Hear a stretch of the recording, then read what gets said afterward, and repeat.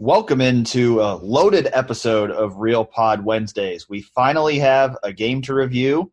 We've got another really big game coming up this week to preview, and we've got a lot of questions from our readers. So I just want to jump right into it. I don't want to waste any time.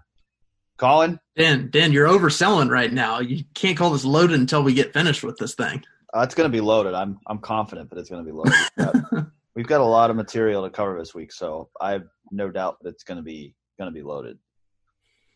We want to start off with the fact that we predicted Saturday's game right, even though hint, like neither of us actually predicted it right, but as a staff.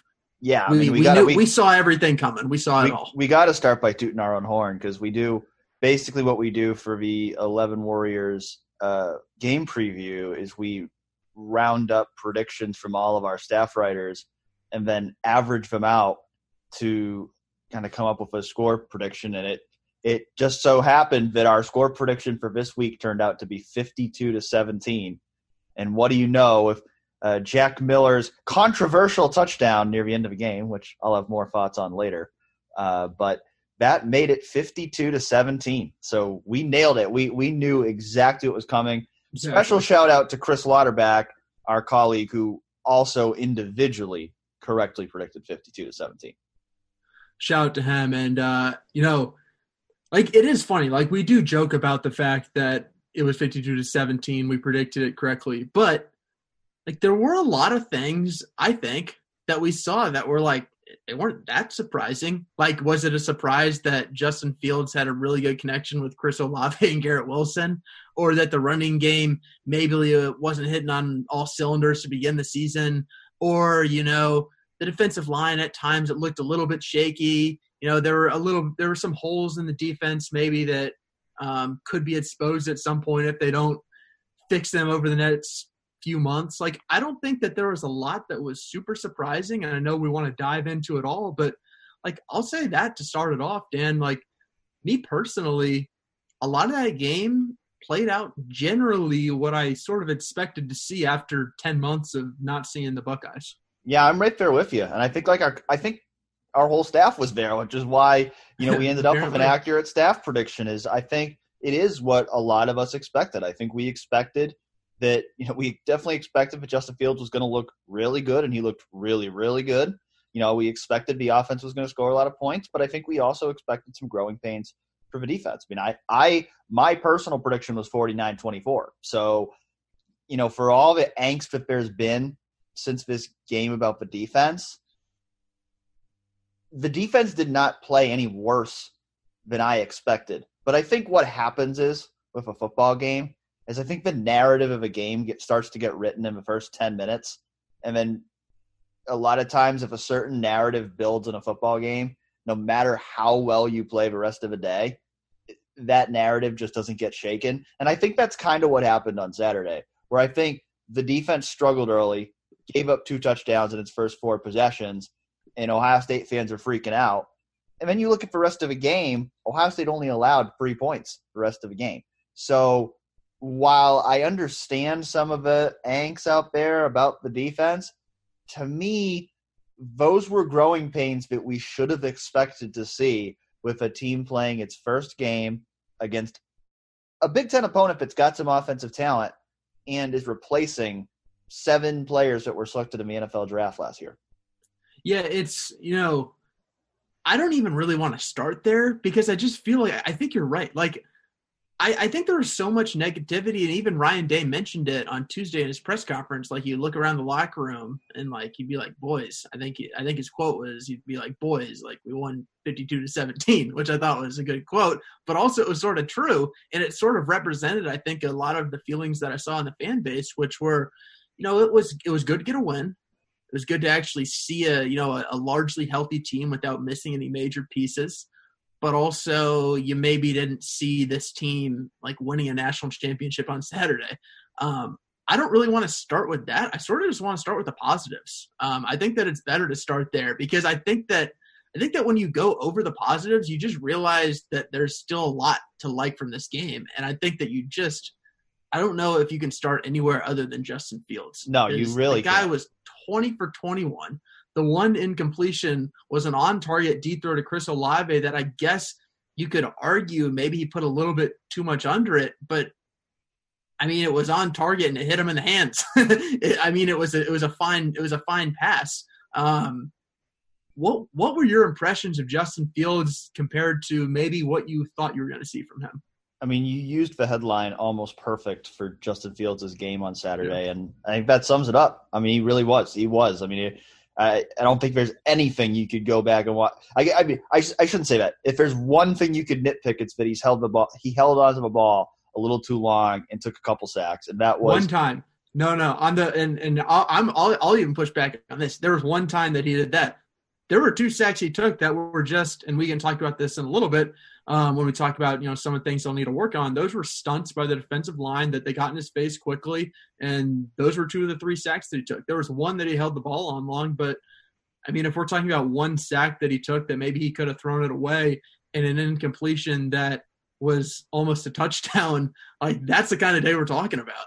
Yeah. I mean, yeah, that's how good he was. And here's the deal. If he's going to get into the Heisman race, that's the kind of performance that he has to have. Those are the kind of games he has to have. Because I've said it before. I think he's playing catch-up with Trevor Lawrence and Mac Jones right now. I still think he's playing catch-up, even after such a phenomenal first game. But those are the kind of games that will put you back in the race. To be that efficient, to be that successful over the course of a game, that's exactly what you need. And I mean, I wasn't surprised by it at all because I know how talented Justin Fields is. I also didn't think Nebraska had a very good defense. Yeah, true. I think you saw some like different encouraging things. I think the one thing I would say is like you saw quintessential Justin Fields. You saw the Justin Fields that we saw last year, which is the guy who can just make plays when things break down. You saw that on his one rushing touchdown when, he was looking for Chris Olave in the middle of the field. It broke down, so he scrambled. He gets outside. Like, you can take a screenshot of the TV screen and see, 6 Nebraska defenders around him with 7 more yards to go to the end zone, and you'll be like, how is he supposed to make it there? And he scores on that play. Like, that's the kind of stuff he does. And then you'd see, the plays that we got used to that, he makes it look so easy. And those kind of plays that I'm talking about are like those out routes to Chris Olave for 15 yards. Like, he made about 4 or 5 of those. I think Julian Fleming's first catch was basically that exact play that we saw Chris Olave run so many times last year. So I think you saw a lot of what made him special last year. And then you just saw him make no mistakes. You saw him make no mistakes at all. You saw him on a crossing route, which we didn't see a ton of last year. We saw him hit Garrett Wilson on a crossing route. We saw him go deep and hit Garrett Wilson on target with a deep ball. I mean, almost perfect to me is basically what it describes. And when you say almost, it's like almost. Like he was right on the precipice of being perfect to me. If we're going to talk about positives, then I think the next thing that comes to mind for me is Garrett Wilson moving to the slot. His first game at slot receiver, I believe it was 7 catches for 129 yards that he had. It's just one game, but so far the move to the slot seems to be a brilliant move for Garrett Wilson. Yeah, it's so funny because last fall I would have been like, why are they moving him to the slot? And it took me one practice in the spring to be like, oh yeah, I have fallen in love with this idea. And I think it took Ohio State fans one game to fall in love with the idea of Garrett Wilson in the slot. So I think he had 7 catches, 129 yards, and a touchdown. If that's just a preview of what we're going to see this fall, Ohio State's in business. Yeah, and Chris Olave, of course, he did leave the game early. I know the big question everybody has is health. We really don't know. I mean, Ohio State's not saying much. If I was going to bet on it, I'll bet on him playing, but I really don't know. Me too. But when those two were on the field, I mean, you could see it, that 1-2 punch at receiver. And it was interesting because Ohio State really didn't rotate receivers on Saturday the way it typically would. And, whether that will change as the season progresses, maybe once those freshmen start to get more experience, maybe it will become more of a true rotation. But you watch how good Garrett Wilson and Chris Olave play, and then you go, do you really ever want to take these guys off the field? Yeah, and you also think about, and we'll get into this, I think the rushing attack probably wasn't exactly what you're going to need it going forward in the season. But part of that is you don't really have to concern yourself too much because if you have Justin Fields throwing passes to Chris Olave and Garrett Wilson, you're probably going to be okay most of the time. So yeah, I think that this passing attack was literally everything that I could have foreseen. Like this is as good as I think it could have been. Obviously, Nebraska's not going to win any awards for its defense. So I think that is the obvious caveat. You could not have asked for anything more to see out of this passing attack. And it does feel like generally, like we spent a lot of the offseason wondering, like, how do they get better at right here? It feels like they got better somehow.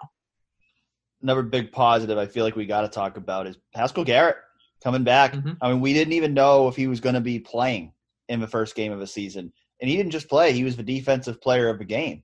And that might be a little bit of a sentimental pick, but I also think it was deserved because he had the first sack of a season. And just watching him, I thought at that defensive tackle spot, one of the biggest question mark positions on the team of all the guys playing there, I thought he was the guy who was, by far the most disruptive in there. And we know Ohio State needs some players to step up on the defensive line. And I thought he looked as good as we've ever seen him in his career. So to see him play that well 2 months after he was shot in the face, I mean, that's incredible. Yeah, to me, it's not as much like there's part of the story that's just like, I cannot believe he's on the field. Like, I can't believe it. I mean, when he was talking on Tuesday and saying that he was back in meetings with Larry Johnson on the Friday after getting shot in the face on Sunday morning of that week 2 months ago, like that's crazy to me. And it tells you about the determination that he had to play this season. But I'll say, like, the other aspect of this is, like, to me, it's not just like a feel-good bounce-back story. Like, to me, there's also the aspect where he can really, really help this team. I think you saw that on Saturday because I'm not sure if it was his very first play, but I remember the very first play of the third drive of the game for Nebraska. He just got plowed into the ground. And I didn't notice this in real time, but when I went back and watched, it's like, wow, he just got pancaked right here. And I think that if you weren't paying attention the rest of the game, you might be a little bit worried about, like, are you seeing, the effect of not really getting the offseason that he would like, and is he still unhealthy? But no, I think as the game went on, I think he and Tommy Togiai were the two most impactful defensive tackles to me the entire game. And I think that, like, when you saw him get the first sack of the season, I mean, all of this is just like, I don't know how many times we can say it and not be like, he got shot in the face 2 months ago. But, like, I'm certainly not at that point because every time I see him, every time he makes a play, I think of all of that he's come through. I got to say that I think after this first game, I think we probably are both feeling pretty good about thinking that Jackson Smith-Njigba might be the most impactful player in this freshman class this year. Yeah, and I'll give you credit because I think you were the first person to say that among us. You weren't the first person to get on Jackson Smith-Njigba Island because that is a very populated area right now. But you were the first of us to. And yeah, if we're going to talk about positives, like at that point in the game when he made that touchdown catch, it's not like Ohio State really needed anything. They were going to win regardless. But I think one, like, he just made that thing look so easy. Like when he's in slow-mo, he's like one of those guys who, when he's in slow-mo, it looks like he's thinking in slow-mo. And a lot of times, like, that's not really the case, but he looks like he catches passes in slow-mo and is that kind of guy. And he reminds me of that way. He reminds me a little bit of Garrett Wilson in that aspect of his game. If we tip the hourglass over and we do look at some of the things that people are concerned about, I think, the running game, you hinted at a little bit before, and I think that is one of the things people have been talking about because the running backs, they were just meh in the season opener. Master Teague, Trey Sermon. It really wasn't anything spectacular from those two. Have your expectations for them changed at all as a result of this first game? Yeah, it's interesting because I think, like, to anyone who's listening to this who hasn't read Kyle Jones's piece on Monday about the running game, like, I think that you should just stop listening and go read that first because he'll do a much better job of explaining it. And honestly, like, I don't think we could do it justice, so I don't think either of us are going to try and repeat it. But, did it change my expectations? Not particularly, but I think it made me realize that, we might need to take a little bit more time with them and not judge them right away. And I think that bringing up what happened in the Florida Atlantic game last year where, JK, I think Ryan Day called it clunky. JK had a clunky game and if you remember, we were on the podcast and people were asking, should Master Teague get more carries? No, Master Teague should not have gotten more carries. And people were asking that about Steel Chambers. There's a poll on our website. I don't remember. I think it was Sunday. And it was asking who should get the most carries going forward. I think Steel had more than 50%? Is that correct? Yeah, that is correct, I believe. Yeah. We have 4 carries. Yeah, we were asked that by STL Buckeye 15. He asked us about any chance Chambers sees more carries. And I'll say this. I think it's a valid question. I don't think we want to dismiss that question anyway. Yeah, yes. A valid question. I thought he looked good on limited carries, and I wouldn't be opposed at all to the idea of him getting some more carries to see what he can do. But I also think it's way too small of a sample size to all of a sudden think that Steel Chambers is the best running back. I think reality is we don't know who the best running back is right now. None of them did anything on Saturday to separate themselves from the pack. But I think we need more time. I think we need to be a little patient. I think we need to recognize how damn good J.K. Dobbins was, and that it's a guy like that is hard to replace. But I think these guys will figure it out. I mean, I think you could tell just from what Ryan Day said about them that he felt like they got more comfortable as the game progressed. And I think a lot of that probably was first game jitters. And I think, as they go into a game this upcoming week against Penn State held Indiana to, I believe, 41 yards on 26 carries this last week. So this is going to be a big test for them in week 2. And I'm interested to see, can they take that next step? I'm reasonably confident that they will. Yeah, I'm not reasonably confident that they will, but I also don't know what the next step really looks like for them. Like, I think that there's a lot of factors here, and that's why I think you should go read Kyle Jones' piece, because he sort of goes into that. It's not as simple as, like, did they run well or not? It's just not. I mean, Nebraska gave them certain defenses that confused them. They blitzed linebackers early on downs, and that was something that you saw constantly, especially early in the game. So I think, like, part of it, part of the running game to me was, Nebraska just made it difficult on them to run the ball. Part of that is maybe the line could have dealt with it a little bit better, but I think Nebraska is sold out on the run sometimes. And I also think, I think that the running backs could have done a better job making guys miss. Like, I think that that's probably the one thing. I can only really think of one instance in all of Master Teague and Trey Sermon's rushes that I remember. One of them was dead to rights, and then they either ran somebody over or juked somebody or got by them. And that was Trey Sermon did that once. I remember him doing that. And I don't really remember the other two. I don't remember Sermon doing that the rest of the game, and I don't remember Master really doing that at all. So I think that that's the one area that, and Ryan Day mentioned that on Tuesday, the ability to make guys miss the second and third level. I think that that's going to be important for these guys, and that's the part of the running backs in particular that I haven't really seen yet. The thing I'd say about Steele, and honestly, like when he was running, like the first couple of carries, I was like, I had my eyes open. Like I was like, maybe this guy should get more carries. I wouldn't be opposed to that necessarily, but I also don't think that, like, it's not like we saw Steele running against the same fronts that we saw Master and Trey Sermon running against. So I think that that's something that's important to note, because it was a little bit different. And I think the line blocked better when specifically on that third down run that he broke open a little bit. So I am intrigued by Chambers, and I think that Ryan Day put it a good way when he said he flashed a little bit. I don't think that means you make him the lead back, though. I mean, it's been one game. Colin, you were one who was really hyping up Ohio State's offensive line going into the year. So can confirm. How would you assess the way the offensive line played in the first game? It is thrilling for me to watch an offensive line play. Let me tell you, Dan. All right. I think they played well. And I think that on a rewatch of the game, I think they played better than I thought they were during the game. I think that's important to note. I think I can separate some guys a little bit. I think Nick Petit-Frere and Thayer Munford were awesome. And I also don't think that they were going against Chase Young. So I think that is part of it. And I'll be interested to see what they do when the competition level spikes, which it will on Saturday. Yep. So I think that that's important. But I will say, like, they were awesome. They were really good. I think Wyatt Davis generally was really, really good. I think Josh Myers was pretty good. There were a couple moments that, it seemed like he wasn't getting the kind of push that he would like, but I think he was pretty good. Harry Miller, I feel like I hyped up Harry Miller as much as everybody else. I thought he was just okay. I think that he was pretty clearly the weak link of the line, and you could see that pretty much throughout the duration of the time that he was in there. He just didn't get the kind of push that you need to. When I was talking about earlier the stunts on the defensive line that, the offensive line got confused about, like that was on Harry Miller. It at least appeared at least once or twice.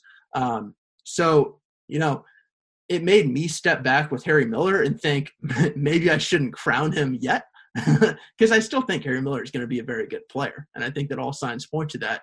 But again, like I sort of needed to tell myself this, like it's Harry Miller's first year starting. It's his second year on campus. Like Wyatt Davis didn't start his second year on campus. Josh Myers didn't start his second year on campus. Like really good, Nick Petit-Frere did. Really good players don't usually start their second year on campus, even at the offensive line, even at Ohio State. So I think that he's someone who's definitely going to need a little bit more time. And to me, yeah, he was the weak link on the line, but it's not like I'm pressing the panic button. It's sort of like at running back. I just feel like, I want to see a little bit more. I want to see them develop more. Yeah, I agree with you completely on that. I think he was the weak link. I mean, there's a reason why he was the only offensive lineman who did not grade out as a champion. I think that's accurate. That was very tough. And I agree with you on Josh Myers. I mean, I was hyping up Josh Myers as much as anyone going into the season. So I agree on that. I did not think he had his best game. I think you could tell just from talking to him on Tuesday that he didn't think he had his best game. So I agree with that. And I'd agree on Petit-Frere. I was really impressed, rewatching the game, watching him. I thought he did really well because I think he was a guy who we maybe would have had the most questions on going into the season. And I was really impressed with what I saw. So like you said, I think a significantly tougher test coming up this week with Shaka Toney and Jason Owe for Penn State. But First impressions, I really was impressed by what I saw from Petit-Frere. Yeah, and I'll make one more point too, because I think that I am going to be absolutely fascinated to see this pass protection in this game, because Ryan Day was talking on Tuesday about how he liked what he saw out of the pass protection, and generally I agree with him. But the couple mix-ups that they had were on the same kind of stunts that messed them up last year, and I think that if you combine those kind of stunts, which I assume Penn State will employ, with the kind of blitzing that Ohio State's expecting and the kind of defensive ends that Penn State has, like I think that that's a recipe for a really, really stiff challenge. And I am confident in this line, but I don't think that they're going to be perfect. And I really do want to see, what they play like against a more talented defense. We'll move onward to Penn State in just a few minutes, but do want to talk about, what we saw on the defense from the first game. I think my first takeaway would be that the defense continued to be pretty vanilla. It was mostly the base defense.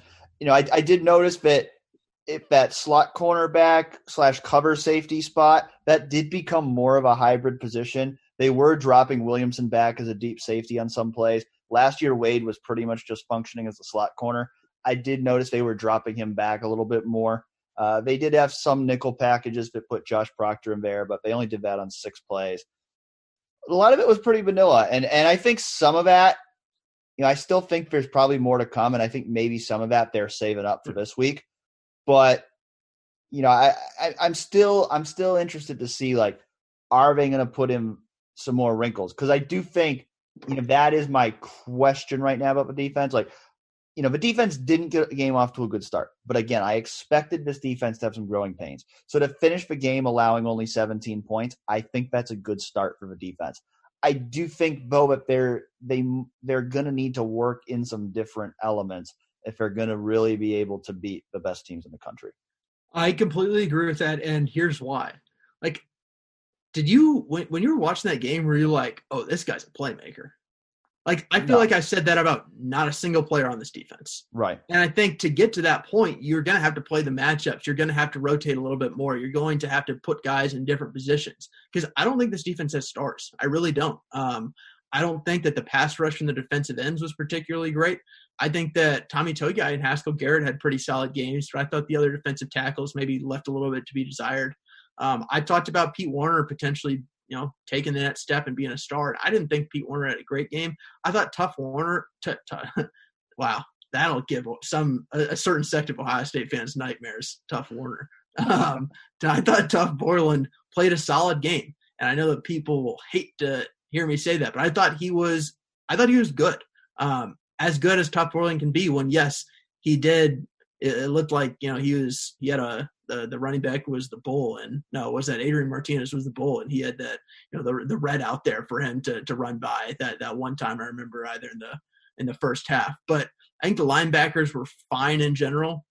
And, Shaun Wade made a really nice play. It's hard to really know what to expect with it or what to think about the defensive backs when they just really didn't get challenged at all. Yeah. So I think that, a lot of this defense, I wasn't very impressed, but I also have, minimal takeaways because Nebraska wasn't exactly attacking them in the way that I think, the Clemson, Alabamas of the world down the line would. Yeah, I think my positive would be the secondary because just the fact that there is so much turnover there. And there really weren't, many, significant busts on that end. So I think that is, really, yeah. I mean, I really don't remember any because, even the bigger passes they had were to tight ends. And I think that was probably more on linebackers. So yeah. I thought it was a very positive start for the secondary, but I will give you what you said there. I mean, you're talking about a Nebraska offense that really, other than Wan'Dale Robinson, really just doesn't have very good wide receivers, to be blunt. And so those guys weren't really being challenged the way they might, this week and in future weeks. I think we'll learn a little bit more against a more talented Penn State team. But I do think it's a good start. The fact that they weren't getting beat for, big plays in the passing game, I think that's a positive start. Mm-hmm. I think that, I don't even remember Sevyn Banks really getting targeted at all. So I think it'll be interesting to see some of those younger cornerbacks get thrown at down the field. But the one thing I would say is that we got a decent look at what Marcus Hooker and Josh Proctor can do to keep guys in front of them. And let me tell you, it was pretty much exactly what I expected. You saw Josh Proctor a couple times just come running downhill out of control, and once or twice he really gave it to somebody. But I don't remember the exact time of the game, but I remember he came downhill. I think he missed on Adrian Martinez, and he was lucky that there were a couple other guys in the vicinity who were closing in because he is not the eraser that Jordan Fuller was. I'll say that about him. I am fascinated by him playing closer to the line. I think that he's a physical guy. I'm not sure that he's the guy that Ohio State's going to want there at the back end as the single high safety for a large majority of the time. Now I'll say that with also mentioning that Marcus Hooker on Luke McCaffrey's big run on the first drive just missed a tackle that Jordan Fuller makes 90% of the time, and Marcus Hooker will have to make 90% of the time going forward. But the rest of the game, he was that kind of eraser. He made all of the tackles that he needs to make the rest of the game. So to me, it's seeing more consistency out of Marcus Hooker. And I just my other thing would be to see Josh Proctor play with more control. I don't necessarily think that he's going to be able to do that in 1 year. I think it's more so up to the coaches to figure out how to harness Marcus Hooker or how to harness Josh Proctor and unleash him the best they can. Yeah, I mean, I think some of the missed tackles, I think you can chalk some of that up to it being week one because we have seen around the country in college football, a lot of these teams in early games, there's been a lot of tackling issues. So I don't think that should be seen as a huge alarm bell sign for that to happen in the first game of the year. But I do agree with you on Proctor. I mean, I noticed that as well. There were a couple times where he just took bad angles, the same kind of bad angles we saw him take against Clemson. It really cost him in that game. So I agree with you. I think the right role for him is as this second safety, bullet, whatever the hell you want to call it, where he's, he needs to be in a role where he has freedom to be a playmaker. He's a completely different player than Jordan Fuller. Jordan Fuller was a player that, he was a guy you just relied on him to do his job. You didn't count on Jordan Fuller to make big plays. You counted on him to stop big plays from happening. Josh Proctor has a completely different mindset as a player. So you have to adjust your defense accordingly to allow him to play to his strengths, which frankly are just very different than Jordan Fuller. Yeah, I think those strengths with Josh Proctor are a little like what they're figuring out linebacker with Baron Browning, which is how do we really harness this guy who's maybe not the most disciplined, but when he makes plays in space, he can really make some plays. And I think they've struggled a little bit to find that with Baron Browning over the years. And honestly, it's felt like they've struggled a little bit to find that with Josh Proctor over the years too. So, there's a lot of time to figure this thing out. And like you said, they were largely in vanilla, pretty base defense throughout the afternoon on Saturday. So going forward, like, this is just one game.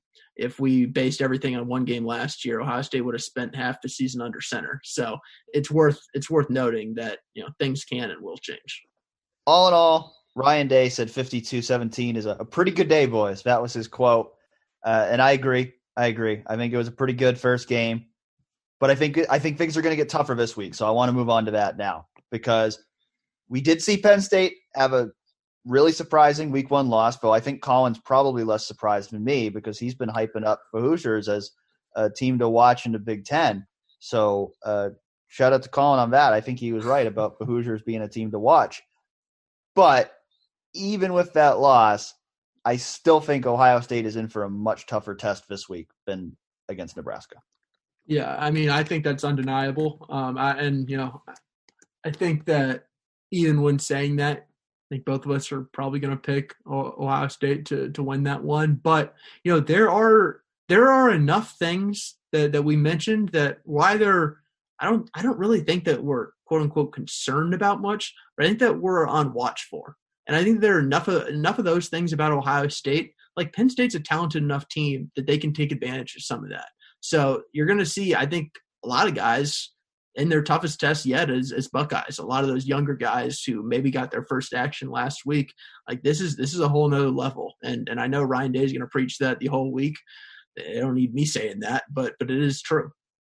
Yeah, I think Ohio State should win, but I also think Ohio State legitimately needs to play really well. I think the Buckeyes need to play a clean game, like Ryan Day always says, and I think they need to tighten up on some of these things on both sides of the ball, because we've seen it with Penn State. This is a team that consistently plays Ohio State tough year in and year out. And I agree with Ryan Day, but I don't think the scoreboard was indicative of a kind of team that Penn State is. When you look at that game, Penn State had more than twice as many yards as Indiana. The game should have even gone to overtime. If Devin Ford doesn't score a touchdown, they run out the clock. They win by 1 point, which isn't the most impressive win, but you still win the game.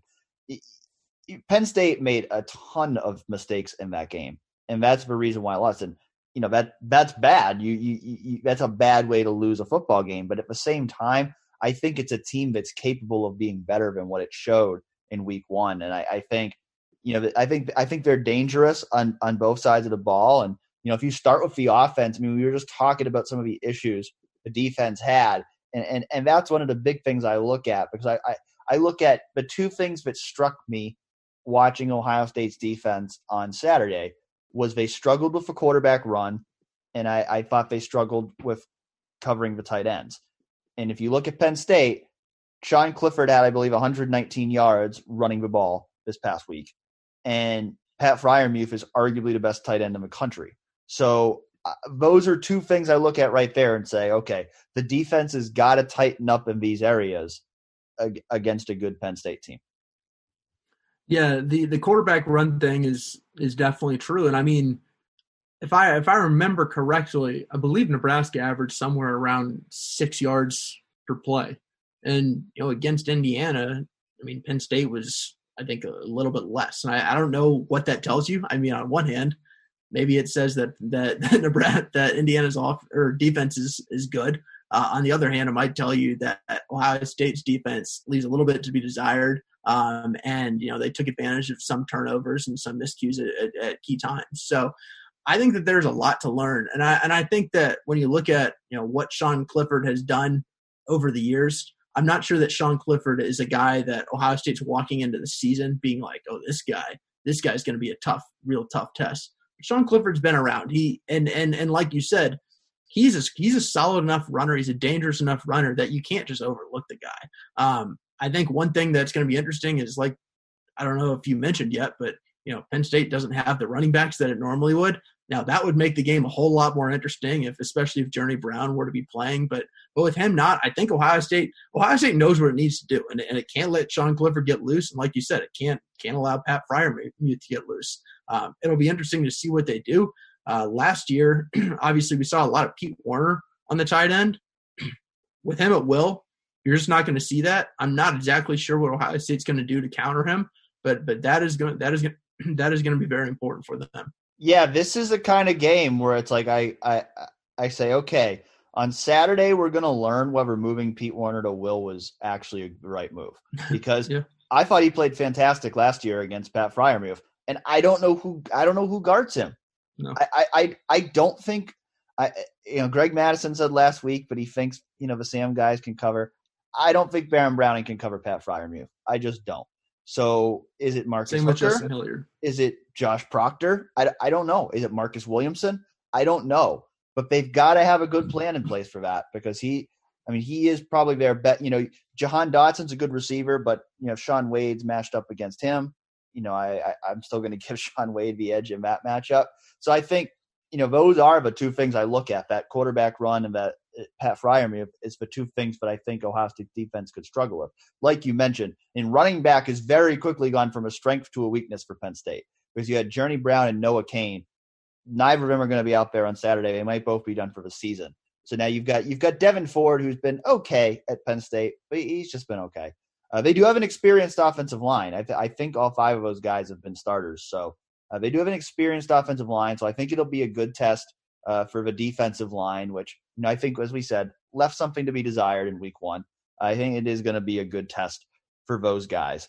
But yeah, I think stopping those two, Clifford and Freiermuth, have to be A1. And we did get a couple questions about how Ohio State would defend Clifford and whether they'd be spying him. I actually passed that question along to Kyle Jones, who we mentioned earlier, because I knew he'd be able to answer it better. And what he said is he thinks that Ohio State will play a lot of zone, so there are many eyes in the backfield if and when Clifford runs. He also noted that a lot of Clifford's runs against Indiana came on scrambles, not options or called runs like Nebraska. And then he said he also believes that instead of having one guy be a spy, he thinks that inside linebackers, it's green dog is what the term is for it that he used. And he thinks, they'll wait and see which way the back releases in coverage. The inside linebacker to that side would pick him up. That leaves the other guy to go on a delayed blitz. And he thinks they'll use a lot of nickel packages with Pete Werner and Baron Browning in there. So I just read you his answer because he's smarter at this kind of stuff than I am, and he's got better insight on that kind of stuff than I can give you. That is extremely fair, and honestly, I'm glad that you did that, because I would have made a complete guess and not been a football expert who writes great Monday articles like Kyle Jones. So shout out to him.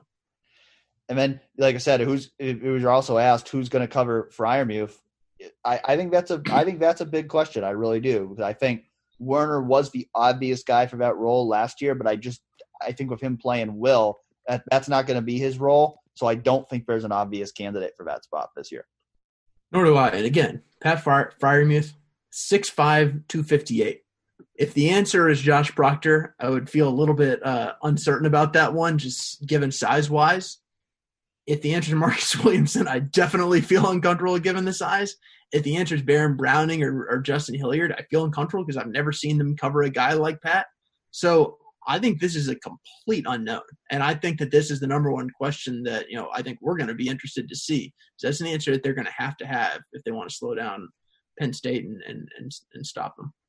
The other side of the ball, like I said, Penn State's defense was better on the scoreboard indicated in week one. They allowed just 211 yards and just 41 rushing yards to Indiana. But the question is that going to be any match for Justin Fields? Yeah, that is the number one question. I think beyond Justin Fields, and I mentioned this earlier, this game is a huge game for the offensive line. And we saw some things last week on Saturday that I think a lot of it was positive. But I think that you saw enough things that, either made your eyes, made your eyebrows go up a little bit, or, some stuff that we just don't know yet that I think is worth just sort of waiting on. I don't feel 100% confident that this offensive line is just going to go out and dominate. I think at the end of the year, I think we'll look back on this line and be like, this is a really good line. But again, this is a line that I think struggled last week and last season with picking up some stunts. I feel like Nick Petit-Frere and Thayer Munford had awesome week ones, but that was against Nebraska. in Nebraska's defensive ends. And I think that I know that this is a completely different animal when you're going up against what Penn State has. So I really do think, like, it's such a cliche. I think this game starts up front on the offensive line when you're looking at what Ohio State's offense can do. And if the offensive line is as solid as you think it is, like, yeah, I feel confident that Justin Fields is going to get the job done. And hey, like, even if the offensive line has some holes, like, again, you're playing with Justin Fields, and like, we can't even talk that much about the offense without just going back to him every single time. Yeah, I mean, this is going to be a Justin Fields driven offense, period. Yeah, and the whole year. To win games like this, it's going to come down to whether Justin Fields makes the kind of plays that we know he's capable of making. It is. I mean, it just – And who's going to bet against him? Like, if that's the bet, right. It's like, who's not going to bet? In his Ohio State career, we've seen him do it week in and week out every single time. So there's no reason to think that he won't. There's no reason to think that he won't have a great game. But you're right.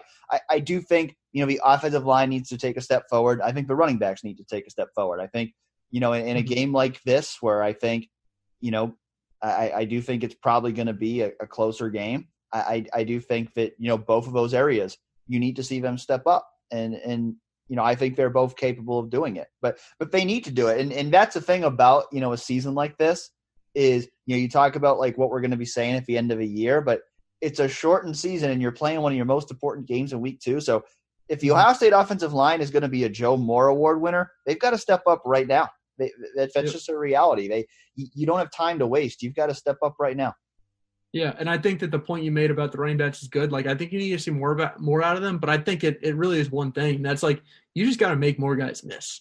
Like I understand that, if there's a guy in the backfield who's tackling you, like, that's just hard to get out sometimes. But, if there's one guy to beat, there's 2 guys to beat, beat one of them and push the pile forward 5 yards. Like, I don't think that you saw enough of them just plowing ahead. Like, I think Trey Sermon went down a little too easy. And I think you saw that on a couple, especially I remember specifically a 3rd and 1. And, I just think that they have to generally just run harder. And I think that that's easy to say for us. But that matters. We were asked by STL Buckeye 15, are there any individual matchups we should pay attention to or that you think the staff will take advantage of? Are there any we haven't talked about yet that come to mind for you? There's nothing necessarily that I think about that. I think that the one interesting thing will be just how much they open the defensive playbook. Like, was it vanilla on purpose, or are they going to do stuff vanilla even in week 2? Like, I think I lean towards them opening up a little bit, but I also, like, I don't get I don't know. I can't really decide if I get the feeling or not that that they're going to rotate and play personnel matchups as much as they sort of talked about before the season. I think, like, we're going to find out on Saturday one way or another. Yeah. Like, that will be answered. But I think that is the one area where it's just hard to predict right now because I don't know. I wasn't super impressed by what the defense had, but, like, the defense was fine because it was Nebraska. And, like, the one thing they can do is, like, their quarterbacks can run. And other than that, like, that wasn't exactly an imposing offense. Like, I think the offensive line was pretty good. But like, that wasn't an offense that I really would lose sleep over. I think Penn State, because they don't have their running backs, it's certainly an easier game for Ohio State, but it's not easy.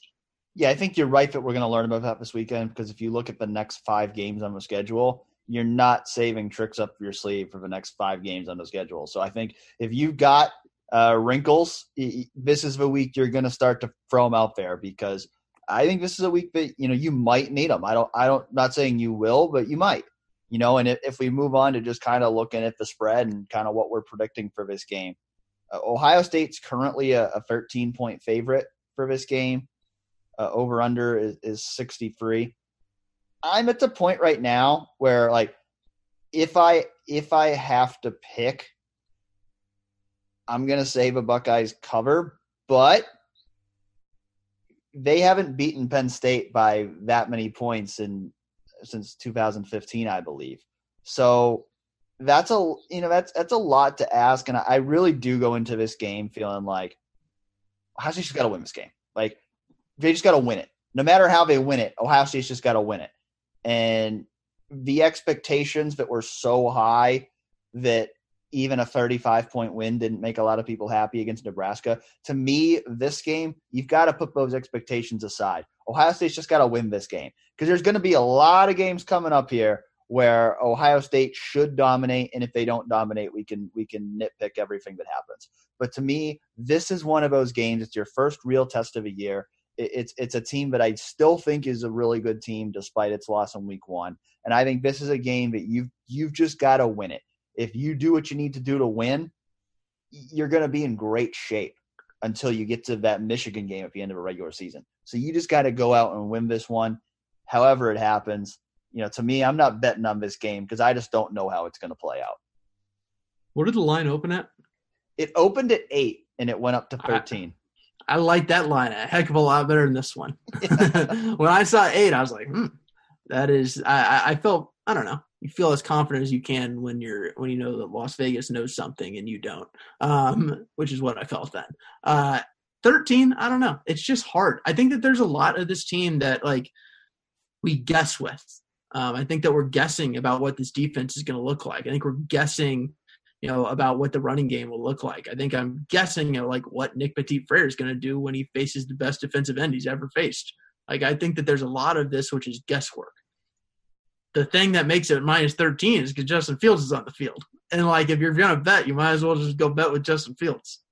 Right. And I mean, it's one of those games which to me, there's last week, I felt pretty confident what the game was going to be like, and it ended up being pretty much what I expected. This week, if Ohio State blew out Penn State, I wouldn't be shocked. If Penn State wins, I wouldn't be shocked. I think there's I don't think Penn State will blow out Ohio State, but I think the range from Penn State winning this game to Ohio State blowing out Penn State, I think anything in that spectrum could happen, and it really wouldn't surprise me. Yeah, I mean, Ohio State won, if I remember correctly, last year by 11 points. And I think this Ohio State team, generally outside of Justin Fields, is worse. I think that, the Penn State team is worse. So I think that it's hard to really compare it to recent history. But there's just a lot of this team that I felt like I was going to learn more in week 1 than I did. I think I'll say that. Well, I do think we'll learn a lot in week 2. Colin, do you want to lead off our free things we think? I can. And honestly, I was just going to go through 3 guys who stood out to me one way or another. And I guess you always have a theme. I never have a theme. I think it is to minimize the amount of work I did, Dan. But my theme is 3 guys who on a rewatch of the game stood out. And I think I've mentioned the guy multiple times. I just feel like I need to say it again because I don't think people really paid attention to him much on Saturday. Nicholas Petit-Frere was a real deal. He was the guy that when Ohio State lands the number 1 offensive lineman in the country out of high school, you expect this kind of performance where it's you don't even really notice the guy the entire game because he's just doing his job. And that is essentially the kind of game that he had. I think that one way or another we're gonna have a lot to say about him after this Nets game. But he, to me, couldn't have had a better season debut. I agree, and I mean, I did notice him because I don't remember what point. I think it was fairly early in the game. I just remember one play, just watching him just absolutely maul some dude, and that's what I really wanted to see from Nicholas Petit-Frere because this is a guy it's been talked about so much, his documented struggles to gain weight, and I think he's finally where he needs to be in terms of size and strength because we've known since before he even stepped on campus, this is a guy who's got those athletic traits to potentially be an elite offensive tackle. I think that strength, that ability to be a force in a run game has been the big question with him. And I think we saw the glimpses of that in week 1. So I think it was a great start for him. What's the first thing I think I should have started because I think you know where I'm going with this. But my first thing is Ryan Day, you didn't need to apologize for scoring that last touchdown in the game. Nebraska, they're big boys. They can handle it. You had your freshman quarterback playing the first snaps of his career. You had a walk-on running back in the game. You had a bunch of backups in there. I think of someone like Jack Miller. This is a moment that he's been dreaming of for years. He doesn't want to go out there and take a knee. He wants to go out there and run for a touchdown. So let him run for a touchdown. And if Nebraska can't stop him, too bad. And I really respect Scott Frost's answer on Monday saying, If we don't want the score to be like that, we got to play better. Because that is exactly how I feel whenever these conversations come up about running up the score and taking a knee and stuff like that. It's football. It's a 60-minute game. And, I understand why Ryan Day said that. I think, he has a lot of respect for Scott Frost. I don't think he wanted it to be perceived as a disrespect or a response to the targeting calls people were mad about or whatever. But to me, you don't need to apologize for success on the football field. If you can go score, you go score. And if he had been, if Jack Miller had been chucking balls into the end zone, clearly trying to throw for a touchdown, then maybe I'd have a different stance on it. But all they did was run the ball, and Nebraska didn't stop them. So to me, no apology was needed. You put your young players in the game. Let them go play. Yeah, I agree. And honestly, when he apologized, I just didn't see it coming. I mean, maybe I should have because I was where's he about to go with this? When he's like, I want to say this publicly, I'm like, where's he about to go with this? I was really caught off guard when that was where it went. Yeah, I didn't see it coming, and I don't know. I think Scott Frost's answer was correct, which is basically who cares? Which I think is what the answer should be. All right, Colin, go ahead. All right, my second thing I thought about, or second guy I watched on Saturday play and have thoughts on, who we haven't talked about, Tyreek Smith. I think Tyreek Smith to me is just fascinating because I can't really figure Tyreek Smith out yet. He is someone who, when he has a really good rush, I think Tyler Friday said it correctly. It's beautiful to watch when he gets off the ball because I think when he makes a move right away and it works. He can get into the backfield really quickly, and he did on Saturday. He almost had a sack. He also just plays out of control sometimes, and it's pretty evident. And he's also pretty athletic, and I like that. I can't figure him out yet. I can't figure out what it is that he's missing, whether he has taken the next step or not. He's someone who I will be fascinated to see as the season goes on, once they play against better actual passing offenses perform, because he's just a guy who I watched on Saturday. I'm like, I don't know. I can't figure him out yet. Because he's supposed to be like the speed rusher. We talked about, I don't know, is there a chance that he's a 10 sack guy this year? Is there what's the breakout for him? And I don't know. I think that's on the table for him. I think he has the athleticism. I love watching him get off the ball, but there's sometimes he just feels a little bit out of control, and I'm not sure that he's the total package yet. Yeah, I mean, at some point we got to see it. He's in his third year, and I just don't feel like we've really seen anything from him. So at some point we got to see it. At some point, there's hype, there's physical tools, but at some point you got to start turning that over into production. So I think that's where we're at with Tyreek Smith. And some guys take longer to develop than others. I mean, we saw a Devon Hamilton last year, emerge as a star as a fifth-year senior. So there's still time for Tyreek Smith to get there. But I think we've got to start to see it now. I think he's at a point in his career as a third-year guy, but you really want to start to see those strides. And I just don't think we've gotten there yet. What's the second thing you've been thinking about? Well, whatever I say here could absolutely change. So I won't get into too many specifics because a lot could change in 16 hours. But just to say that what's going on at Wisconsin right now is highlighting the reality that COVID-19 remains a major threat to this season for every Big Ten team, because we do know at this point that Graham Mertz has tested positive after a spectacular debut, because one of my things I think was actually going to be a positive thing about Wisconsin and Graham Mertz, and then I changed it because we now know that he's going to be out for at least 3 games. And as of Tuesday night when we're recording this, there's definite speculation that Wisconsin and Nebraska might not be able to play on Saturday because Wisconsin might hit those thresholds that we've talked about because of COVID-19. And that kind of crashes us back down to reality a little bit here, because I think, the first weekend of Big Ten football was really smooth, and it just felt like, to me, it felt, other than, the fans not being in the stands and all that, it all felt pretty normal to me.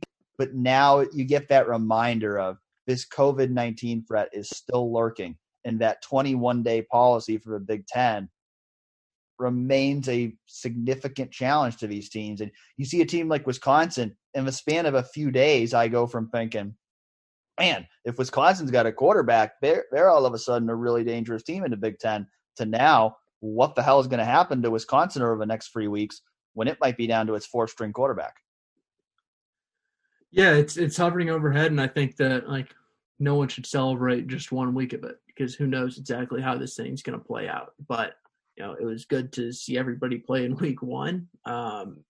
It's unfortunate for many reasons that Graham Mertz tested positive, and yeah, I do think that there's a chance that this podcast is out of date by the time it releases, because things change in this so quickly. I think what doesn't change though is the fact that whether they play or not on Saturday, it doesn't change the fact that, okay, this is the first marquee player that we know of that's going to miss 21 days. And this is a reminder of how quickly things could change this season, because you could lose any player for 21 days at a time. And Graham Mertz, he's Wisconsin's Justin Fields right now. So that's just the reality of the situation. Is that cloud is hanging over the heads of every team in the Big Ten. And Ohio State so far has been fortunate, but it's way, way, way too early to celebrate, as you said. So my third thing I've been thinking about, and I posted this in our Slack channel earlier on 11 Warriors, and I feel like I'm taking a step onto the plank for saying this, but for everybody, and including me, I've been fascinated by this too. For everybody that's wondering, why aren't the junior linebackers playing? Why is Taraja Mitchell, Dallas Gant, Kayvon Pope not playing? How are they not playing over these guys who've been around seemingly forever? I don't know. Did you watch them play late in the game? Were there plays that you're like, ooh, this guy is clearly a star? Because I'll be honest, I don't know. I just didn't get that vibe when I was watching them. And it's so funny when you hear people be like, Tough Borland's so slow. Why don't they put a guy who's more athletic in there like Taraja Mitchell? I posted a video in Slack of this. Taraja Mitchell was not exactly shot out of a cannon, when he was chasing down a ball carrier or ball carriers in this game. I don't know. I think that the easy thing is to look at the juniors who have been around, look at their recruiting rankings, and assume something of them that maybe is not correct. And I'm not saying that they're not really good players, because I assume that they're good players. I assume that they would start at most places in the Big Ten. But I'm certainly not of the mind that these guys should clearly be playing. I think that Pete Werner is really good at football. I think Baron Browning's an athletic freak. I think Justin Hilliard is good. There's a reason why he was a 5-star recruit 6 years ago. I think Tough Borland, for all his faults, which are mainly athleticism and speed, the other aspects of the game are strong. I think you rarely see him out of position. Sometimes, once every game or two, he has a bad whiff that you're like, wow, I don't know, there's something missing with the athleticism, which is true. But I don't know. I'm not someone who, when I watch the end of games and I watch the backup linebackers play, I'm always really particularly wowed. Yeah, I agree with you generally in that point. I would actually say I thought when I rewatched the game, I liked what I saw from Dallas Gant. I should have mentioned I'm on Dallas Gant Island, so I agree with you there. And honestly, I feel like this is more a commentary on the middle linebacker spot and people talking about Tough and Taraja, which Dallas is a middle linebacker. That's his position. He is, as we talk about. But I think when people think about the middle linebacker, they think about a guy who has the traits of a Tough or Taraja. And I think Dallas is a little bit more athletic, a little bit more versatile.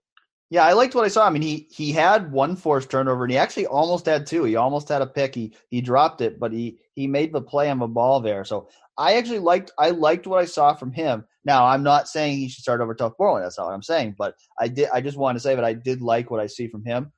I do agree with your general point, though, that I think that it is. I think it's easy for people to assume, because those guys haven't played in bigger roles yet, that people think, well, if the starter's not doing great, the backup's got to be better. And I think the reality is, if those guys were showing something in practice that really showed that they were better, they'd be out there playing more.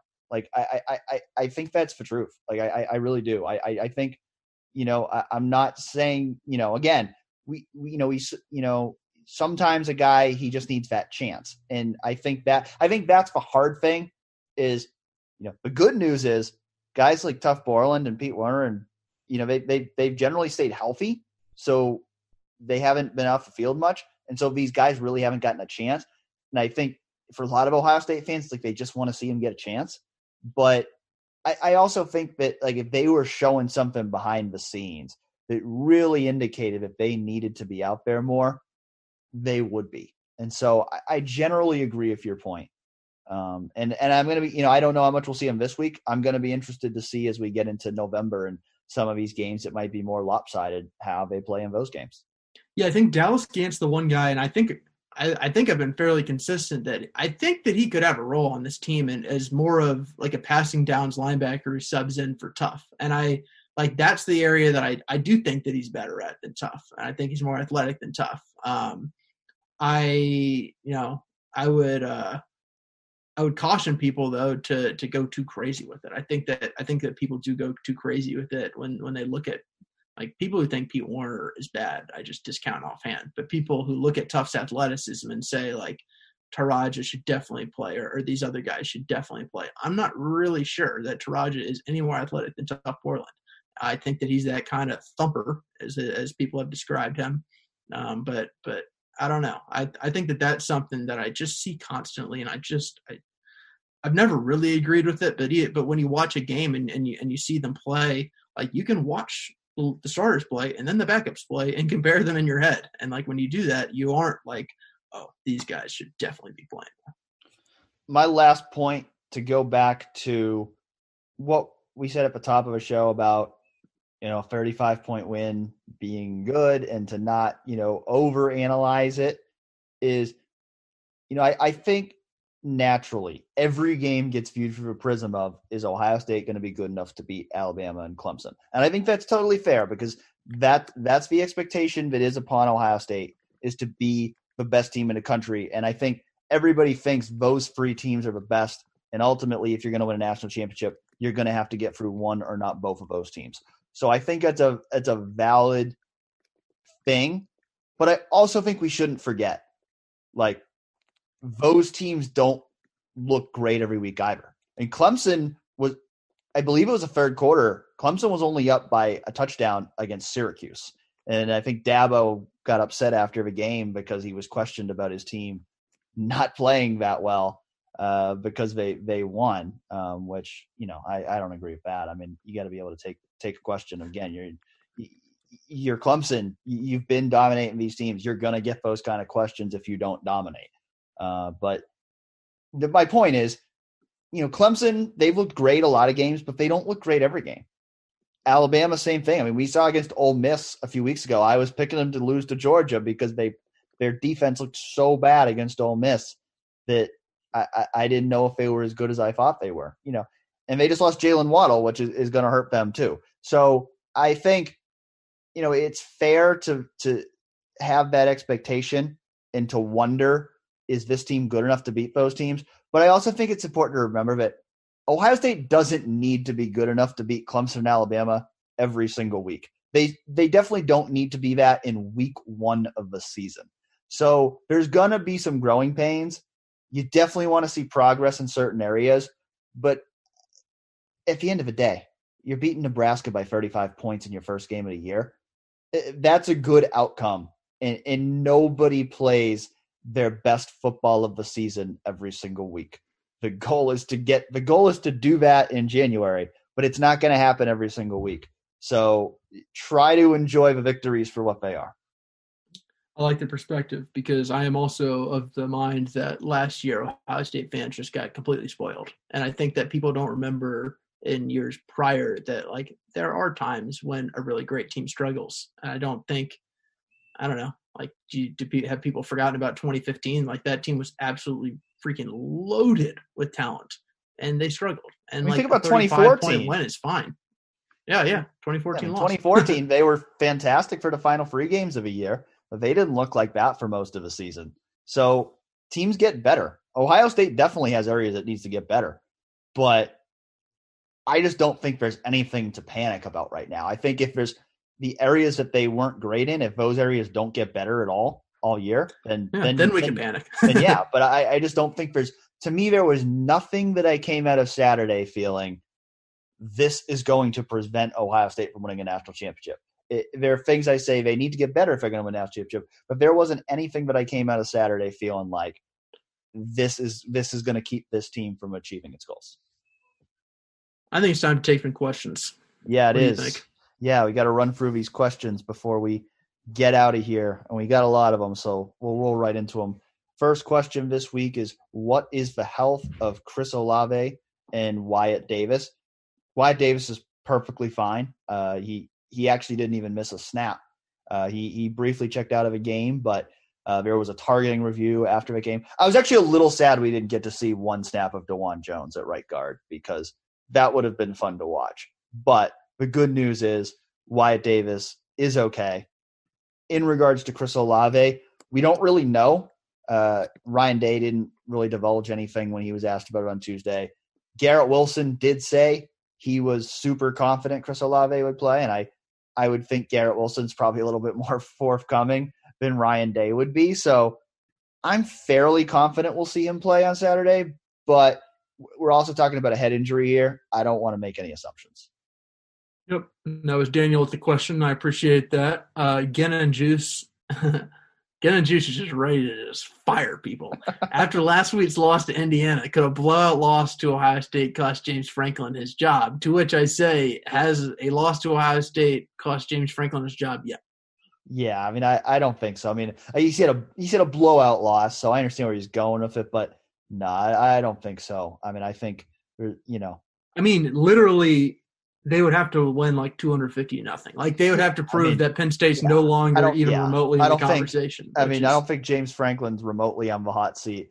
I mean, I don't think he had a good game last week, but yeah, I mean, even if an 0-2 start, there's still time for him to turn things around. I don't think there's much likelihood of that at all. No, I would say there's zero. And it would be, it would suck to be a Penn State fan, be 0-2 and have a recruiting class in the bottom half of the Big Ten. But that is the reality they might be facing come this weekend.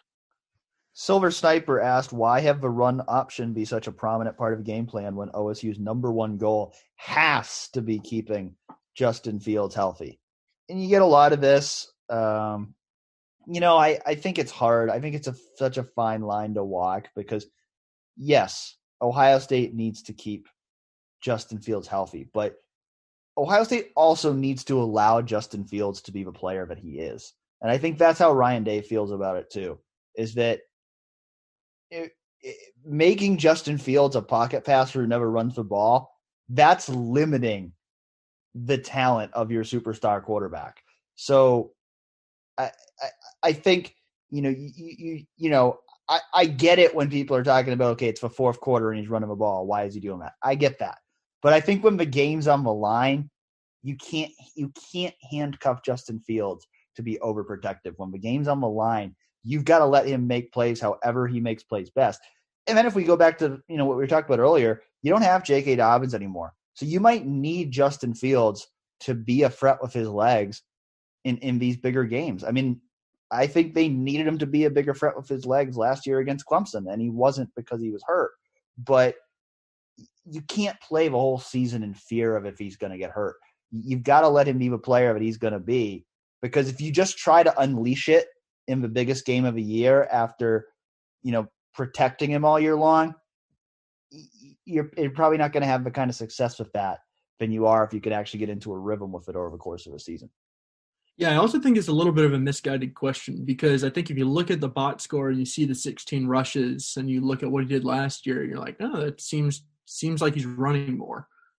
If you're talking about why have the run option be a prominent part of the game plan, it wasn't really a prominent part of the game plan on Saturday. If you look at the 16, if you break it down, 3 of those were sacks, 10 of those were scrambles, and 3 of those were designed runs. So 3 designed runs per game being too much. I think even you would agree with that's not too much, Silver Sniper. So I think I don't think that that's such a prominent part of the game plan. I think part of what Justin Fields does is he keeps plays alive and he scrambles. And some of that you're like, all right, maybe it would be nice to him to go down a little easy once, but That's just who he is. Like you can't change that about Justin Fields at this point, and nobody's going to try. I mean, Justin Fields is awesome for many reasons, and one of them is because the dude just keeps plays alive. 47 Hawk asked, with it being a shortened season, let's hope we play 11 games, and with a slow start for the running backs, do you see a 1,000-yard rusher this year? Do you think it is more likely we see a 1,000-yard receiver? And is that receiver Olave or Wilson? That's a good question. Question. No. It's not a question. It's not a question. At least, it's definitely more likely that it's a receiver than a running back, in my opinion. I think that the Olave Wilson question is fascinating. You can tell me if you think I'm wrong. I really don't see them giving a 1,000-yard running back. I mean, that would be a total shock to me. I mean, that would essentially be either Trey Sermon or Master Teague shows like by this weekend that they're the guy and they're going to be relied upon mainly. And I don't really see that happening. Yeah, I don't see it either, because I think, between those two and between Fields, I think they're all going to have their share of yards, but I don't think it's going to be anything close to last year where you had, J.K. Dobbins, racking up yards. I just don't think any of these guys are going to do that. So I think with the shortened season, most likely Ohio State is not going to have a 1,000-yard rusher. 1,000-yard receiver, it's certainly possible, but I do look at the fact that Ohio State's very rarely had 1,000-yard receivers in recent years. I think it's more possible this year because I do think that those two are going to get a heavier share of the targets and production than maybe we've seen from receivers in recent years. But I also think over the course of a year, I do think that guys like Jackson Smith-Njigba, Julian Fleming, guys like that could be worked in more and more as they gain experience. So I lean toward no on that, but I don't rule it out. Yeah, I'm ruling out the 1,000-yard rusher. I'm not ruling out the 1,000-yard receiver. I'm not going to predict it because, like you said, like who knows what they're going to do against Rutgers. Like I don't think they're going to target Garrett Wilson to have 200 yards against Rutgers. I don't know that he's going to cross 100 against Rutgers. So I think that's just a tough thing to bet on. But you made the point earlier, if they rotate less and like these two guys stay as much of a featured part of their offense, I don't know. I think it's conceivable. But yes, I wouldn't predict it. We were asked by multiple people, Keister and El Guapo, about who will emerge as Justin Fields' number 3 option at wide receiver. And I mean, I think the answer is pretty clear. I think it's Jameson Williams. I mean, just looking at the snaps that the receivers played, I mean, Jameson Williams didn't technically start, but he played starters snaps. And I think, just looking at the snap counts from that game, there was a pretty clear gap between him and everyone else. So I think he's the guy. I mean, we didn't see a ton from him in week 1, but I still think that's going to change. I still believe that he's a guy who's going to have a big role in the offense. So I'm pretty confident he's going to be the number 3 receiver for Ohio State this year. Yeah, I would have said that before the first game, and now I'm not so sure anymore. I think it will be Jameson Williams. If you made me bet, I would say Jameson Williams probably deserves the best odds. I'm not ruling out Jackson Smith-Njigba. I'm not either, because I do believe in him, so I'm not ruling that out either. But I also think right now Jackson Smith-Njigba is playing the same position as Garrett Wilson, and I don't know how much Garrett Wilson's going to come off the field. So unless they move things around, I think that limits Smith-Njigba's production a little bit.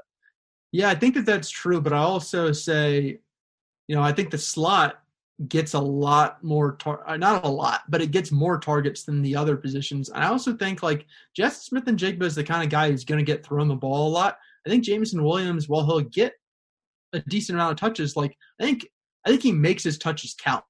Like when Jameson Williams gets the ball, he is more likely to reach the end zone on that given play than probably anybody else on the team because speed alone, he's just different in that way. So I think that I'm not sure how you exactly define number 3 option.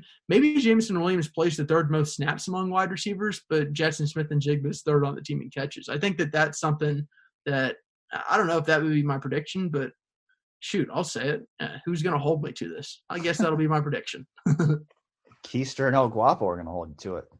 I guess so. And I appreciate the parentheses of, or dare I say, a tight end, to which I will say, I hope you don't dare to say that because the answer is no. Yeah, that would surprise me.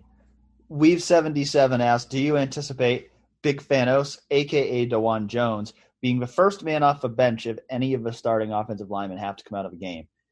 His assumption was if Josh Myers comes out, Harry Miller would slide over to center, and DeJuan Jones comes in at left guard. I'm going to say no.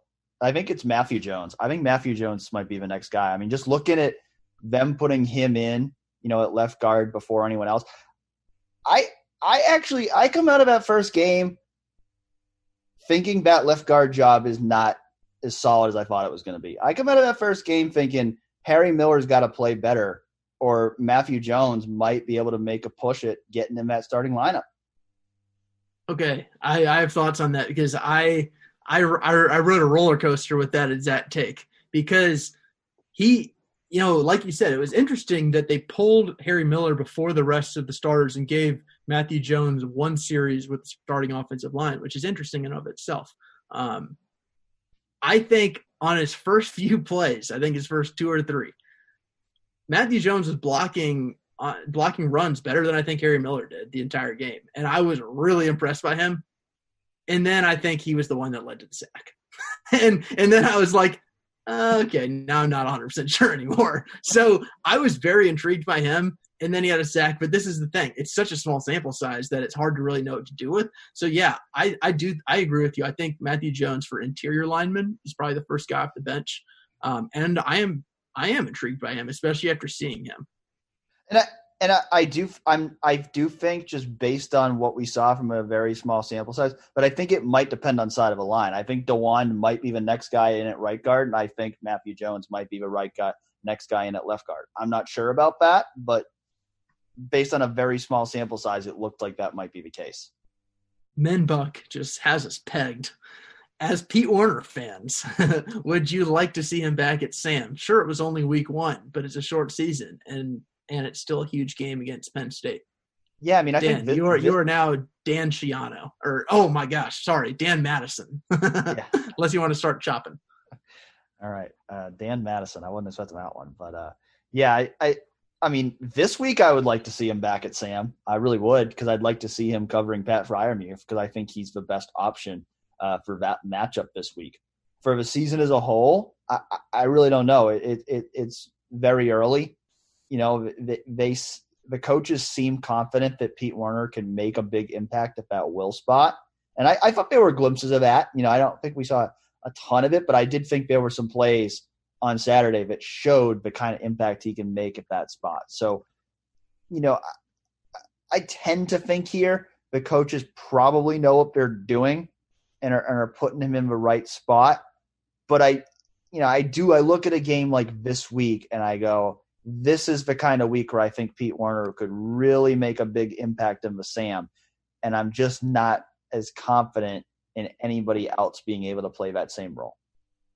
Can I be Colin Combs? Okay. You gotta get some energy now, though. Yeah, I gotta get some energy. Whoa. No, I think if I were a coach, which thankfully for Ohio State fans, I'm not. Yeah, I do think Pete Werner at Sam makes a lot of sense this week. And I don't know if they're going to be willing to move him back and forth during the season. I don't know if they view that as too difficult to do at linebacker compared to other positions. I tend to think that they won't have him at Sam, in which case I do wonder, what are they going to do with that Freiermuth? I just don't know. I thought Pete Werner was solid at times. I thought he made some mistakes at other times in week 1. I mean, he had a really nice play. I remember, shooting the gap and getting under an offensive lineman's block for a tackle for loss. I thought he was fine. I thought he was solid. I think he could have played better. So do I want him back permanently at Sam? It's hard to say just because, we have one game of sample size, and I don't think Nebraska's offense is what we're going to see the rest of the season. So I think it's hard to say. But for this game, yeah, it's hard for me not to say that I think Ohio State would be better off with him at strong side linebacker. If we get to just pick, I would have gone with Dan Hafley. Oh, I know you would have. I would definitely be Colin Schiano. Colin Schiano. Yeah, I'd probably be Dan Tabor Johnson or something. Yeah, I will be calling Billy Davis. Heck of a coaching staff we've got here. All right, before we go completely off the rails here, our Kyle T83, he was talking about the Fox commentators and talking about how they were harping on the targeting rule being bad, and he said, I thought they didn't emphasize enough that the Nebraska defenders were getting in a situation due to their tackling style. It seemed to me that many of the hits were launches by the player to make a big hit rather than make a tackle, which is one of the things that the targeting rule is trying to take out of a game. What are your thoughts? This is one where I think, to me, like, this is the thing that's always interesting to me with, like, targeting when it happens in an Ohio State game, is like when I'm watching a game from the press box and I'm covering it live, I never really see those hits as they happen. So it's always just like 50 Ohio State fans in my mentions, targeting, they're headhunting, and you even have, certain members of the media who tend to wear scarlet and gray glasses. They jump on it and they're headhunting. So I actually asked, the reason I asked for anyone who watched the press conference, Inside Baseball, the reason I asked Ryan Day about it after the game is because so many fans were asking me about it in my mentions, but I thought, when all the fans are asking me something, a lot of times I will ask that question because I go, that's what they want to know about. So that's why I asked him about it. When I rewatched the game, I didn't really think any of those were blatant targeting. Like I didn't know that I necessarily disagreed with the ones that were called targeting or vice versa. But ultimately, after I rewatched the game, I agreed with what Ryan Day said. But I didn't see anything on those hits that Nebraska was clearly trying to take a guy out or these were egregious hits. I just think they were kind of speed of the game things that looked a little worse than they were. And so, the discussion on whether the targeting rule is good or bad, we've had that before. We can have it again in the offseason. It's not for right now. My opinion, though, is rewatching them, I didn't really think the hits were as bad as they were being relayed to me that they were. This is probably, I don't know that anyone cares about this, but I had a realization this weekend. It's like when I cover games in press boxes, you don't have the audio of the game on, so you don't, and you're not really watching. You can't really get a good view at the TVs in the press box a lot of the times of like the angles and stuff. You have to tilt your head, like you're probably dealing with some sun glare. I don't know, things are weird. But by actually watching the game at home for the first time, I really got the full Joel Klatt experience, where you're just dissecting every little bit of it. And you got two announcers who are giving their opinions on it. It's like it is a gigantic deal in that broadcast. Whereas when you're in the press box, it's just hard to get a grasp on sometimes. And I do realize now, like I should have, I don't know. I now understand why everybody has so many takes on this, is because, I don't know, it's so different when you're actually covering a game that you're watching the TV broadcast when you're watching 27 different angles of one hit versus in the press box when you can only see like one or two probably. Yeah, and you realize, like, a lot of times when I rewatch the game and I hear what they said, I realize why people were saying certain things to me during the game, because the commentators were saying it and they were repeating, or like, it happens. It always happens to me once or twice a game where, again, I see a play. I don't necessarily see the replay, and maybe there's something that's like, like there was one on, like, where Adrian Martinez threw a pass to Cade Warner on the end zone. It should have been a touchdown. It wasn't. And like my vantage point from the press box, and I noticed it because this is what all the other people in the press box were saying too, is they were all saying Martinez threw a bad pass. And then you see the replay on TV, and like it went through his hands, and I think Joel Klatt said something along the lines of he has to catch that. And so all like my mentions were, it wasn't a bad throw. He's just got to catch it. And I think reality, it was like kind of both. It was a bad throw, but he also could have caught it. But like you realize that like the vantage point from a press box is different from TV.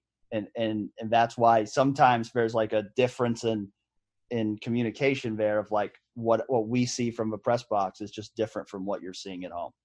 Yeah, it's probably really stupid that it took me this long to realize that, but I had that realization. Also, I'll say this, like Joel Klatt, I think he's a great color commentator generally. His like suggestion that Justin Fields was leading receivers in order to get targeting penalties was one of the most absurd things I've ever heard an analyst say during a college football game. I couldn't believe he said it, but he did. So I don't know. That was crazy. Promise you, Justin Fields is not doing that. I promise you that if Ryan Day thought he was doing that, he'd probably pull him out of a game. Yeah, you definitely would. All right, we got 2 more questions from Alwyn Brutus. Did I say that correctly? Will we see more blitzing on passing downs? And is it a good idea to blitz one of your best defenders for fear of a targeting call, considering how trigger-happy Big Ten refs were last week versus Nebraska? Or were the Nebraska players simply headhunting? Yeah, I put these together because they kind of connected. We already addressed the last part of it. And more blitzing on passing downs. I mean, this is probably another one, but like I could have asked Kyle Jones, and he'd probably have a better answer than we will. But I mean, I do think we talked about a lot in the preseason, and I still think it. I do think they need to find more ways to manufacture pass rush, because I think first impression would be, they're just not going to get as much from their defensive line as they did last year. So I do think they need to find ways to manufacture pass rush. I'm not exactly sure if that means they're going to blitz more this week, but I do think it's something that they should consider, because I do think that, what the defensive ends are doing is probably not enough at this point. Yeah, it's going to be interesting, and I think that if you see them blitz more, that'll tell you what they think about their defensive line. I think that there's some intriguing pass rushers. I don't think we still have an answer on why Zach Harrison only played so few snaps. Like, I thought that was a little interesting. I thought he was gonna. I don't know that it's not like I was expecting him to be Chase Young out there, but I thought he was gonna be, either number 1 or 2 on play count. And maybe that had something to do with Nebraska's offense. I'm not really sure. But yeah, I'm not expecting a lot more blitzing. I think maybe we could see some, but I do think that generally this defense is built to rely on its front 4 to pass rush. And I think that, regardless of what we thought about the pass rush last week, I think that we're going to still see them primarily do that. Finally, G Walkoff 5 asked us about the Buckeye Bash. How did it go for recruits? Asked about also why the Lee brothers didn't show and what's going on with Derek Davis. I passed this question along to our Zach Carpenter, because he's been following this much closer than we have. And he said that it was successful for what it was. He thought getting TreVeyon Henderson was most important, so that he would 100% lock down as a commitment. And that is what happened, as I know Zach wrote about that as well. TreVeyon really enjoyed his visit. In terms of the Lee brothers, there was a health concern with their mother. So their trip was canceled. It was a last minute thing, personal situation. So it wasn't, necessarily a knock on Ohio State, but he didn't come. That said, this might have been the last opportunity for him to get to campus. There also apparently wasn't much communication with the commits. So things aren't looking great there. If for Tristan Lee coming to Ohio State, that's still looking like a long shot. But Derek Davis sounds like returns there were promising. That Ohio State's right in the thick of a race. He's planning to visit LSU this upcoming weekend and make his decision after that. So that one's been a little bit hard to get a read on, but it sounds like Ohio State's got some real momentum there after this weekend. I know he's supposed to announce his commitment on November 7th, so we're going to find out pretty soon on that one. It's funny because it felt like, a week or two ago, felt like Ohio State was throwing in the towel. Or not necessarily throwing in the towel, but it just felt like they didn't have a shot to get him. And now all of a sudden it feels like if they're not the front runner for him, then they're right there at the front with some others. And that's one of those that, I'm an outsider when it comes to recruiting. I'm not an insider when it comes to recruiting, but that's one of those that, I just cannot get a read on where he's going. Usually you can tell, what the clear favorite is. But with him, I really can't tell. Most of the crystal balls are for Penn State, but, whether he's actually going to go there, I just have no idea. Yeah, that one is extremely tough. And, if they get him, that defensive back haul will be nutty. Well, thanks again for listening into this week's Real Pod Wednesdays. Lots to talk about this week. I think we'll have plenty to talk about again next week as well, coming off of this big game against Penn State. So thanks again for listening in, and we look forward to talking to you again next week.